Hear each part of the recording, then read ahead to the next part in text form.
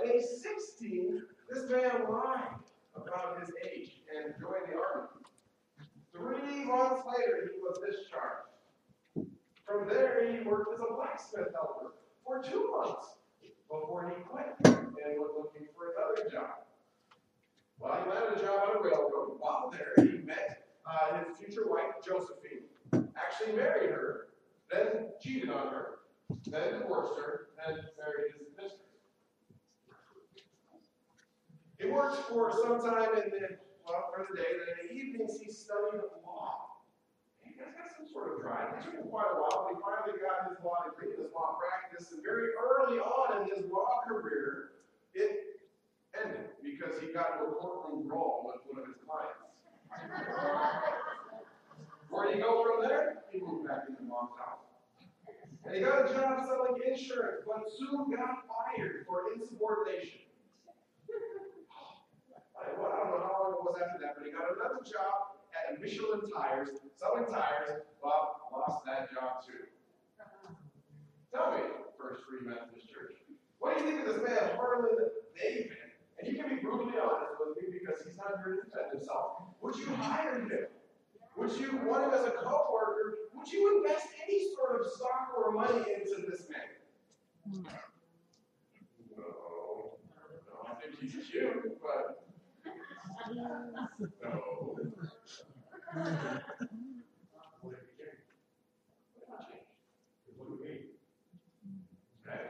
Good point. Richard, I want to tell you that there is more to Harlan David than we can see. There is more beneath the surface on him. We're going to come back to this story in just a second. We want to open God's Word. We want to learn from it this morning. I want to pray for our time. And then as I begin, I'll invite you to open up to Genesis chapter 25. We're going to spend most of our time somewhere between Genesis 25 and Genesis 50. So let's pray. Lord God, thank you so much for an opportunity to open your Word. Thank you that we can interact with it. Thank you that we can wrestle with it. Thank you that through it, ultimately, you point us back to yourself. And I pray that you would do that this morning. Father, I pray that my words would be your words, that you would guide and direct as I speak. I pray this in Jesus' name. Amen. All right, go ahead and open your Bibles to Genesis chapter 25. You can follow along the different verses that I'll be in, either in your bulletin or up on the screen. We're in a week 3, a final week, squeezed into 5 weeks of March. Week 3 of a 3-week series on the patriarchs. We looked at Abraham, and we saw that his life was a series of, you guys remember that. You've been going on for a while. Last week, we got a visit from Isaac. He stopped by. And I love it because somebody very close to me came up to me afterwards and said, I know that was you. How did you know? I saw you watch. Anyways, Isaac came last week and he told the story of his own life and how in a lot of ways his story was like father, like son. We saw how one of the life events that he went through very much resembled Jesus and his passion event and his death on the cross. This week, we're going to look at the final of the big 3 patriarchs, Jacob. Listen to how the Bible describes him from a few different translations. I'm sure each of these translations are out here somewhere. And this description of Jacob that is best understood when put right next to, right side by side with his twin brother Esau. This is Genesis chapter 25, verses 27 to 29 in several different translations. First, the NIV. It says, the boys grew up, and Esau became a skillful hunter, a man of the open country, while Jacob was content to stay at home among the tents.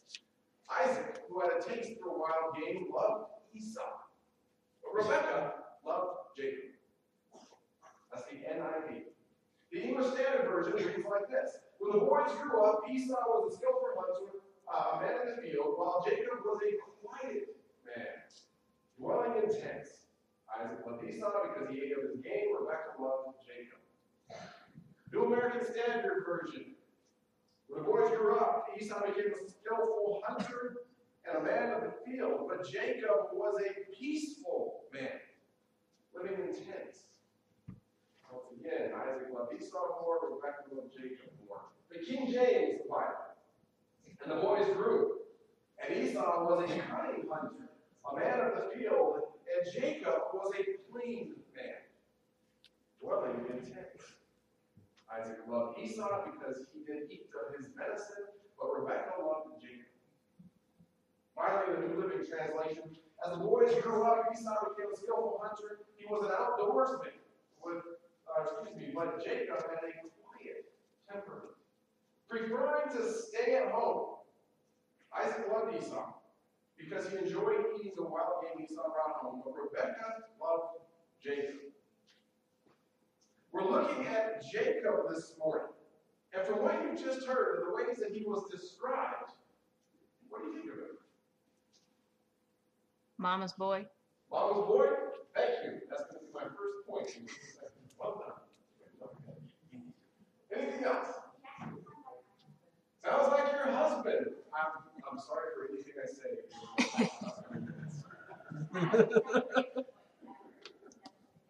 Okay, so that can be true. Sounds like Tyler. Awesome. What else do you think of him?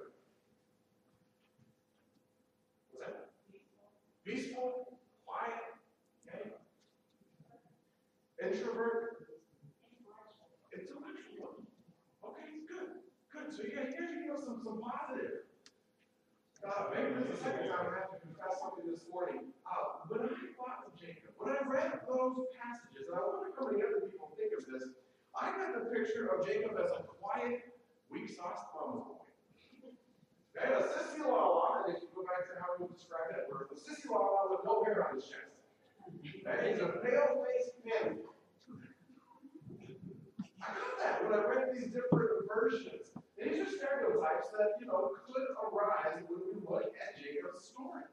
Some of these hold really true. He could have been described as a mama's boy. Whoever said that first. I think most of us are familiar with the story of Jacob tricking his dad, Isaac, and getting a blessing that his older twin brother deserved by birthright. Genesis chapter 27, verses 1 to 13. One day when Isaac was old enough and turning blind, he called for Esau, his older son, and said, "My son." "Yes, father," Esau replied. "I'm now an old man," Isaac said, "and I don't know when I may die. Take your bow and quiver full of arrows and go out into the open country to hunt some wild game for me. Prepare my favorite dish and bring it here for me to eat. Then I will pronounce the blessing that belongs to you, my firstborn son, before I die." But Rebekah, mommy, overheard what Isaac had said to his son Esau. And when Esau left to hunt for the wild game, she said to her son Jacob, "Listen, I overheard your father say to Esau, 'Bring me some wild game and prepare me a delicious meal. Then I'll bless you in the Lord's presence before I die.' Now, my son," she says, "listen to me and do exactly as I tell you. Go out to the flocks, bring me a couple of goats. I'll cook your dad's favorite meal, and then he'll bless you." But look, Jacob said to Rebekah, his mom, "My brother Esau is a hairy man, and my skin is smooth. What if father touches me? He'll see that I'm trying to trick him, and then he'll curse me instead of blessing me." But his mother replied, "Then let the curse fall on me, my son. Just do what I tell you. Go out and get the goats for me."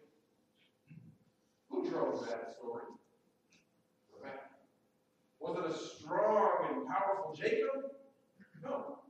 It was a mommy who twice said, "Listen here, boy, mommy knows best." When the twin brother got a little upset over this and decided he'd kill Jacob later, once again, mommy steps in to save the day. Jump over to chapter 27, verse 42. But Rebekah heard about Esau's plans. She sent for Jacob and told him, "Listen, Esau's consoling himself by plotting to kill you. So listen carefully, my son. Get ready and flee. Go to my brother Laban. Stay there until your brother cools off, and when he calms down, I'll send for you." Then Rebekah went to Isaac and said, "Oh, I'm sick and tired of these Hittites. Please don't let Jacob marry any of them." So Jacob called him his son and blessed him and said, "You must not marry any of these local women." Essentially, because your mom goes back. A mama's boy. Now, it could also be said that this mama's boy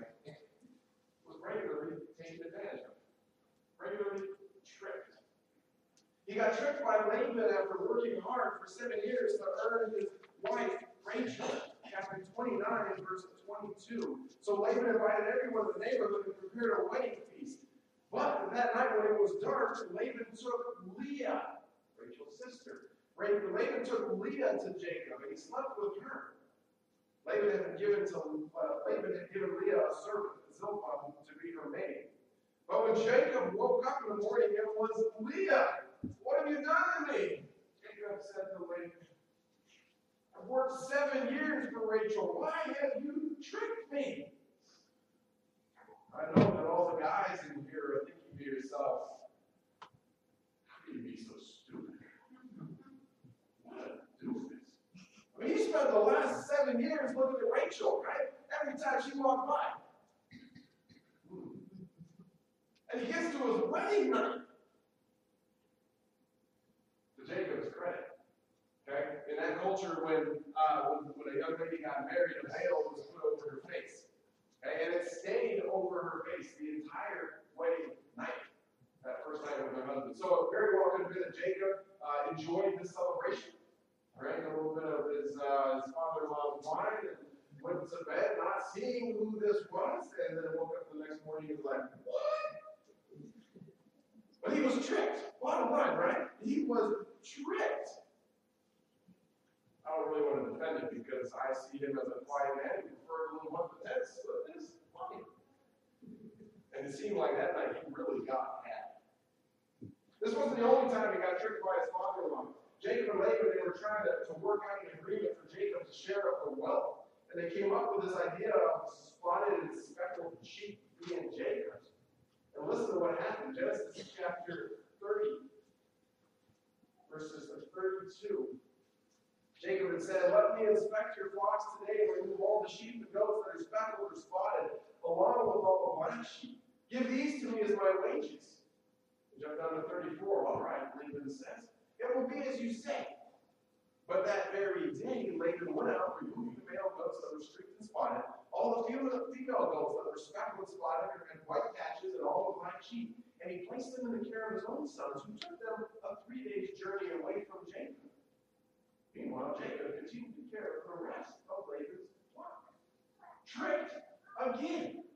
This wouldn't be the last time Jacob was later tricked by his own sons when they came to him and said, look, your favorite son Joseph has been eaten by an animal. You can read that story in Genesis chapter 37. Tricked again so far. We've seen that Jacob is a mama's boy who was easily tricked. Let's continue with this not so pleasant view of him. When opportunities came that would have set him off, or that we would have thought would have set him off, we sometimes see a timid man who did not take action. Jacob's daughter, Dinah, was raped, and her brothers took revenge, and they killed all the men from that city. We pick up the story in Genesis chapter 34, verse 27 to 29. Meanwhile, the rest of Jacob's sons arrived. Finding the men slaughtered, they plundered the town because their sister had been defiled. They seized all the flocks and herds and donkeys, everything they could lay their hands on, both inside the town and outside of the fields. They looted all their wealth and plundered their houses. They also took all their little children and their wives and led them away as captives. Now, one would think that as a father whose daughter had just been violated and whose sons had really stood up for her, that Jacob wouldn't have walked around high-fiving to his kids, right? Maybe if he was a rugged outdoorsman who loved to hunt like his twin brother Esau. But not Jacob. Jacob started thinking about the repercussions of this. Verse 30, afterward Jacob said to Simeon and Levi, you guys have ruined me. You've made me stink among the people of this land, among the Canaanites and the Perizzites. Like, we are so few that they will join forces with us and crush us. I'll be ruined. My entire household will be wiped out. There's some timidity there. Of course, the sons didn't like his answer. They said, why should we let them treat our sister like a prostitute? They retorted angrily. This was an opportunity for Jacob to stand up and show some but we don't see that. This isn't the only place. Next chapter, listen to what happens. Then Jacob, this is chapter 35, verse 21. Then Jacob traveled on and camped beyond the Migdal Eder. While he was living there, Reuben, his oldest son, had intercourse with Bilhah, his father's concubine, and Jacob soon heard of it. So what did he do? The son of his violated a woman that belonged to him, a wife, a concubine. He broke the law. What did he do? The text is silent. It doesn't say anything. And I can only assume that means that Jacob was also silent. He was also quiet, as the verses we looked at earlier described a mama's boy. Easily taken advantage of. Timid. This picture I'm painting of First Church, just this little, of Jacob, just this little picture we're seeing in our biblical text. Would it lead you to hire this man? Would it lead you to call him up and ask him to be on your team? Would it lead you to question maybe his character? Let me tell you what. There's more to Jacob than we see. There's stuff beneath the surface. Before we get there, though, I want to go back to Harlan and David, the story I started with. Most of you, in fact, I think all of you said, no way we wouldn't hire this guy. We wouldn't want to work with him. We would not invest in this guy. But I told you, yeah, there was more to him. In fact, Richard probably said, well, Richard did say, well, what if there was more? Yeah, let me continue his story. He had lost his job working for Michelin selling tires, right? By chance, he got hired to manage a gas station. And he worked there for 6 years. He started to show some longevity compared to what he had been doing. The Great Depression came along, forced the gas station to close. It didn't take too long for him to get hired on by Shell Oil Company, working at another gas station. Now, while there, this man, Harlan David, started cooking chicken. Remember, he had been in the kitchen since he was really little, age 6, cooking for his younger brothers and sisters. So he started cooking his chicken dinners, and he would sell them off his kitchen table, which was attached to the gas station, because he lived there rent-free. It took about 10 years, but Harlan David perfected a secret recipe. 1940. I don't think he jumps ahead. Come on now. For 19 years, this man cooked chicken. He managed a couple of different restaurants that belonged to other people, and in 1959, he opened his first restaurant. 5 years later, he had 600 restaurants that were selling chicken. Harlan David Sanders, dubbed the Colonel. 5 years after he got his first restaurant, sold his share in the United States portion for over $2 million. He kept in this business of chicken, working out of the KFCs in Canada for the rest of his life. He later befriended Billy Graham, right? Close to our house, right? And he was baptized in the Jordan River along with his wife in 1970. He died 10 years later, 1980. Something beneath the surface, yes? Had you known this before, would you have invested in Harlan David Sanders? Jacob of Paddan-Aram, the third patriarch. There was more to him beneath the surface. Okay? Our text calls him a quiet man, content to live at home among the tents, a man who was well loved by his mother. Let me tell you what, I have learned from firsthand experience that the quiet boys whose mothers really love them often have some amazing, powerful, God-given oomph in them. I've learned to never look past those kids. Jacob, quiet, yes, yes. Tricked a few times, but dumb and naive, not the least bit. Okay? We see this cleverness early in his life. Genesis 25, verse 24 to 26 tells us about his birth. It says, when the time came to give birth, Rebekah discovered that she was indeed having twins. The first one was very red at birth and covered with thick hair like a fur coat. They named him Esau. The other twin was born with his hand grasping Esau's heel. So they named him Jacob. Dad was 60-year-old when he was born. The text then gives us the brief description that we looked at from 5 different translations, and then it jumps right right into the narrative of how Jacob acquired his brother's birthright. We don't even know how old the boys were at this time. And we know they were old enough to play with bows and arrows, and we know Jacob was old enough to work his mom's stove. Okay? But we don't know how old they were. In this story, we begin to see what's beneath the surface of Jacob. Yes, he tricks his older brother. Yes, his name means deceiver. But he tricks his brother, who is dying of hunger, in a way that would hold up in court. In a way that would be held up by the village elders. Watch this, Genesis 25, verse 29 and following. One day, when Jacob was cooking some stew, Esau arrived home from the wilderness, exhausted and hungry. Esau said to Jacob, I'm starved. Give me some of that red stew. Verse 31, all right, Jacob replied, but trade me your rights as the firstborn son. Look, I'm dying of starvation. What good is my birthright to me now? But Jacob said, first you must swear to me that your birthright is mine. So Esau swore an oath, thereby selling his rights as the firstborn to his brother Jacob. Did you see that? A double promise. First, say you'll give it to me. Then, swear it's mine. That's genius. Okay? Jacob used the same tactic on the other end of his life. As he was much older, he was about to die, and he was arranging his final resting place with his son Joseph. Genesis chapter 47, verse 29. As the time of his death drew near, Jacob called for his son Joseph and said to him, please do me this favor. Put your hand under my thigh and swear that you will treat me with unfailing love by honoring this last request. Do not bury me in Egypt. When I die, please take my body out of Egypt and bury me with my ancestors. So Joseph promised, I will do as you asked.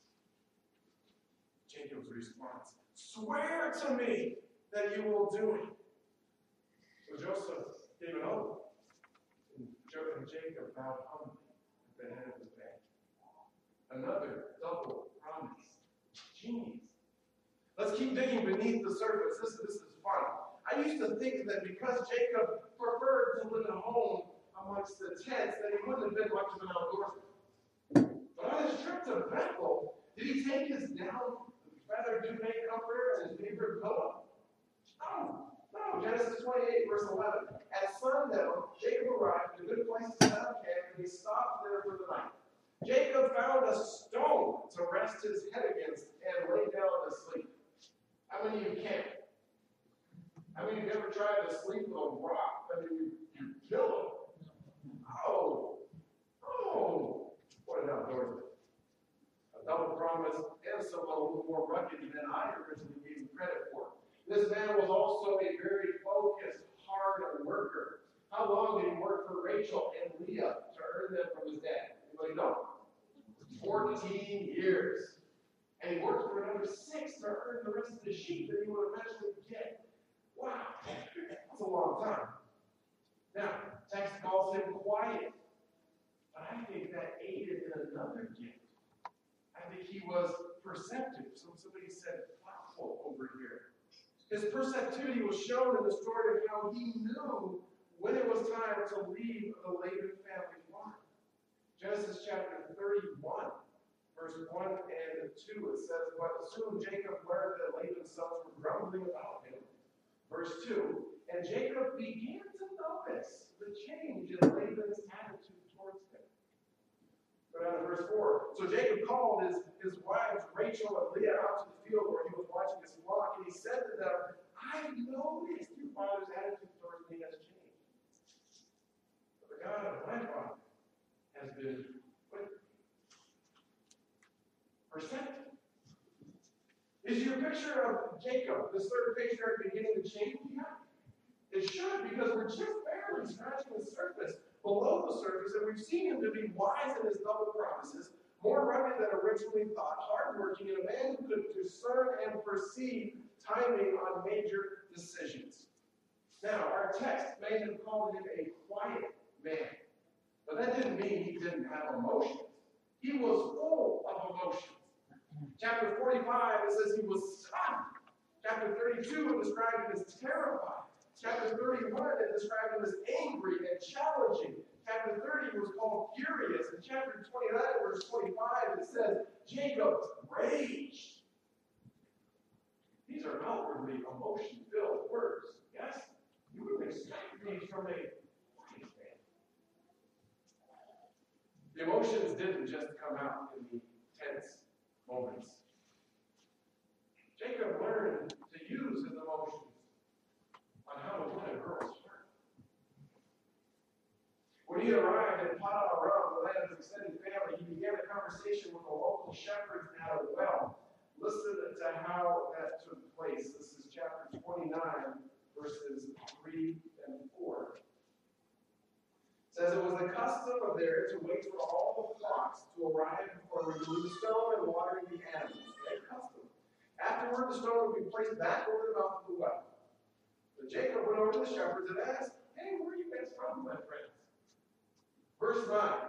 Jacob was still talking with them when Rachel arrived with her father's flock, where she was a shepherd. Because Rachel was his cousin, the daughter of Laban, his mother's brother, and because the sheep and goats belonged to his uncle Laban, Jacob went over, assumably before all the rest of the flocks were there, and removed the stone from the mouth of the well and watered his uncle's flock. Then Jacob kissed Rachel and wept aloud. Verse 18, since Jacob was in love with Rachel, he told her father, I'll work for you 7 years so that you'll give me Rachel as my wife. So this man who was quiet but had emotions knew or learned the custom and then broke them. In a way to say to the girl, look, I'm going to fight for you. I'm going to push boundaries to do whatever it takes to care for you. That's not bad. Now, I don't know if Jacob would appreciate these next comments, but I'll say this because it's in the text. This man of quiet temperament must have really known how to treat a woman behind the closed tent doors. If you read the accounts in Genesis of Jacob's interaction with Rachel and Leah and Bilhah and Zilpah, all the wives and concubines of Jacob, you see that just about every time you turn the page, he was back in the bedroom with one of them. And the babies, they just kept coming. 12 boys, 1 daughter, this is just what we have listed. So we could call this emotion-filled quiet man a lover. Yes? Which is a natural fit for someone with emotions that are held closely, held tighter to the chest. Could we also call him a fighter? After reading his story, I would say, yes, most definitely. When mistreated by his uncle, his father-in-law, and he also was his uncle, Laban, listen to the way he stood up to him. Chapter 31, verse 36. And remember, this is the quiet boy. Then Jacob became very angry and he challenged Laban. What's my crime? He demanded. What have I done wrong to make you chase after me as though I were a criminal? You have rummaged through everything I own. Now show me what you have found that belongs to you. Do it here in front of all our relatives for all to see. Let them be the judge between us. Look, for 20 years I have been with you, caring for your flocks. In all that time, your sheep and goats never miscarried. In all those years, I never used a single ram of yours for food. If any were attacked and killed by wild animals, I never showed you the carcass and asked you to reduce the count of your flock. No, I took the loss myself. You made me pay for every stolen animal, whether it was taken in broad daylight or in the dark of night. Verse 40. I worked for you through the scorching heat of the day and through the cold and sleepless nights. Yes, for 20 years I've slaved in your house. I've worked for 14 years earning your $2 and then 6 more earning your flocks. And you changed my wages 10 times. In fact, the God of my father had not been on my side, the God of Abraham, the fearsome God of Isaac, you would have sent me away empty-handed. I think at that point, Laban probably was like, what happened to this quiet boy? Right? I never knew this quiet man had such a voice. Now, remember I told you that the text was silent when Jacob's son Reuben slept with his concubine. Jacob may not have said anything then, but he did when the time counted. Genesis chapter 49, verses 2 through 4. Jacob was given his last words to all of his sons. He's on his deathbed. So he says to them, come and listen, sons of Jacob. Listen to Israel, your father. Reuben, you are my firstborn, my strength, the child of my vigorous youth. You are first in rank and first in power. But you're as unruly as a flood, and you will no longer be first. For you went to bed with my wife, and you defiled my marriage vow. Jacob took away Reuben's firstness. That was a blow. That was a blow that a fighter could take. Now Jacob, what we're seeing, can fight with his words. But he was more than that. I think the guy also must have been extremely tough. Most people believe in chapter 32 of Genesis that the wrestling match that he had was with God. Listen to it in Genesis 32, verse 24 and 26. This left Jacob all alone in the camp. And a man came and wrestled with him until dawn began to break. When the man saw that he would not win the match, he touched Jacob's hip and wrenched it out of sight. And the man said, let me go, for the dawn is breaking. But Jacob said, I will not let you go, unless you bless me. The way I read that is that Jacob would have beaten God in a wrestling match, had God not used some trickery himself, throwing the hip out of God. That's tough. That is tough. A lover and a fighter. When the time came to be married, you could really tell what kind of man Jacob had become. This quiet home life. Listen to Genesis chapter 50, verse 7. And so Joseph went up to bury his father, and he was accompanied by all of Pharaoh's officials, all the senior members of Pharaoh's household, and all the senior officers of Egypt. That was quite the funeral procession. For Jacob, there must have been way more beneath the surface. God must have seen what was beneath the surface of Jacob. He must have known from the beginning that this man would be great, even if the description of him towards the front of his life didn't initially seem like a great man's description. God saw it, the real Jacob, and he claimed this man for his own. Listen to his promise in Genesis chapter 28. At the top of the stairway stood the Lord. And the Lord said, I am the Lord, the God of your grandfather Abraham, and the God of your father Isaac. The ground you are lying on belongs to you. I'm giving it to you and your descendants. Your descendants will be as numerous as the dust of the earth. They will spread out in all directions, to the west, and to the east, and to the north, and to the south, and all the families of the earth will be blessed through you and your descendants.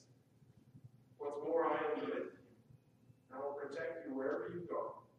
One day I will bring you back to this land. I will not leave you until I have finished giving you everything I have promised you.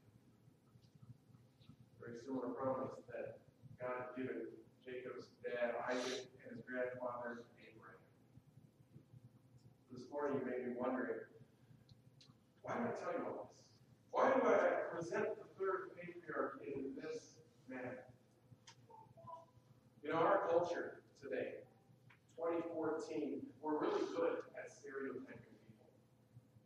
Our culture is really good at looking down on certain types of people. Our culture is a culture that doesn't typically look beneath the surface, but God does. God does. God looks beneath the surface. Yes, God knows you fully. If you doubt that, read Psalm 139. He knows the things that are on above our surface that cause people to discredit us. But God also looks beneath the surface. He did that with Peter. Remember that? Jesus called him a rock well before Peter ever acted like a rock. But Jesus called out what was below the surface in Peter, and because of Jesus in Peter, Peter became a rock. What does God see in you? What is below your surface? Maybe you don't even know what God's going to call out of you.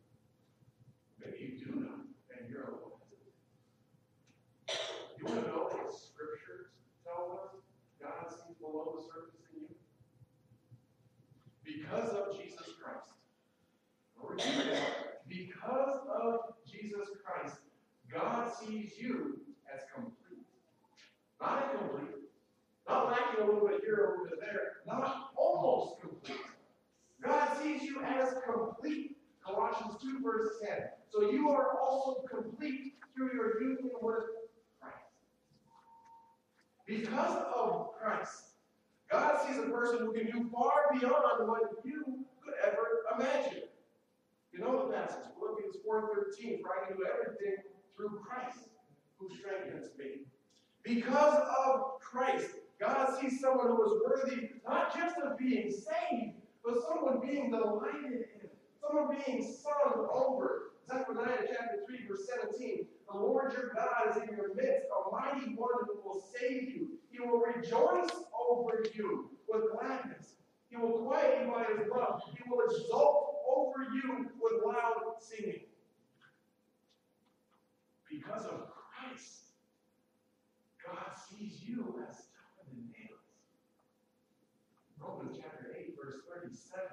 No, in all these things we are more than conquerors through him who loved us. All of this, most of this, some of this, just below our surface. What is God calling out in you? I want to give just one practical, tangible example here in First Church. Okay? Nathan Jacob Zemke. I don't make that up. It's his middle name. Jacob. Nathan Jacob Zemke could very easily be described as a quiet man who would prefer to be at home. Amen? Amen. But when this quiet man steps into the pulpit, which he's done for us twice and is going to do again this summer, there's a power that comes only from Christ. He is daring to let God call out what's beneath the surface in him. What is beneath it in you? Nathan Zemke, more beneath the surface. Harlan David, more beneath the surface. Jacob Abraham, more beneath the surface. Les King, more beneath the surface. Jordan Cousins, more beneath the surface. Gilbert Celeste, more beneath the surface. I think it's time that we change our culture of not looking beneath the surface as we join God in seeing what he sees because of Christ in us. Amen. Great. Lord God, I thank you so much that you don't just see what's on the surface of me. Because if you did, what a mess you would see. I thank you, Father, for the fact that you don't see what's just on the surface of us as a church. But I thank you that you choose to look deeper. And I thank you that through Christ, we are complete. We are conquerors. We are loved and exalted over. God, help us to see that in each other. Help us to see that in ourselves. Help us to see that in people who don't even know you yet. And allow us opportunities to call forth, because of Christ, what you see in them. Father, may we learn from the story of Jacob today. And may it sink in. I pray this in Jesus' name.